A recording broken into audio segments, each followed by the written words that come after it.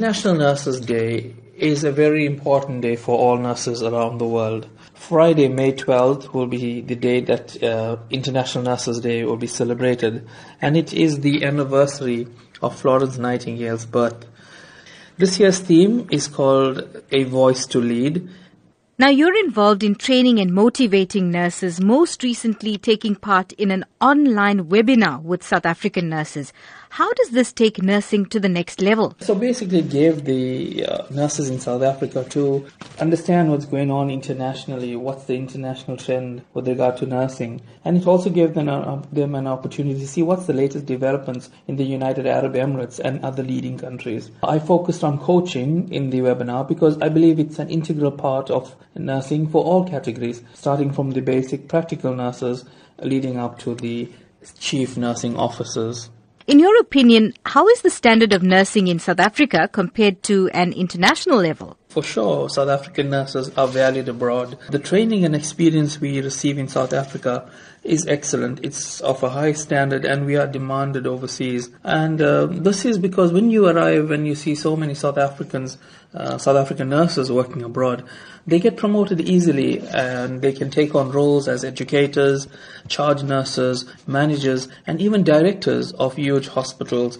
Can you tell me about the recent awards that you've received in your field of nursing? So I've been in the UAE for 10 years now, and I believe that I have made my mark here. Yes, I have received a lot of acknowledgements, but just a few to mention. I am part of the Cancer Wave in Abu Dhabi. So we go around to different organizations talking about cancer.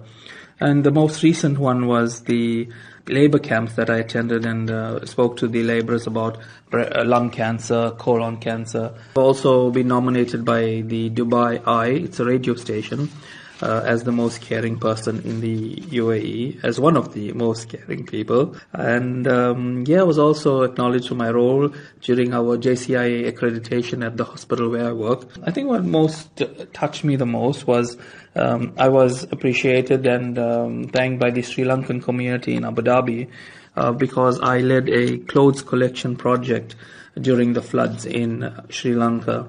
So that was quite a touching moment when the kids from Sri Lanka sent me a poster saying, "Thank you, Uncle Vincent." And finally, what advice do you have for nurses looking to expand their horizons overseas? Well, yes, it's a dream. Go ahead, achieve that.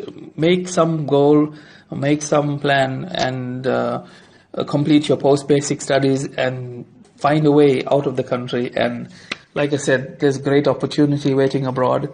It's an opportunity for you to see what's been practiced internationally. And eventually one day you'll be able to take back to South Africa all that knowledge and experience. My advice, guys, go for it.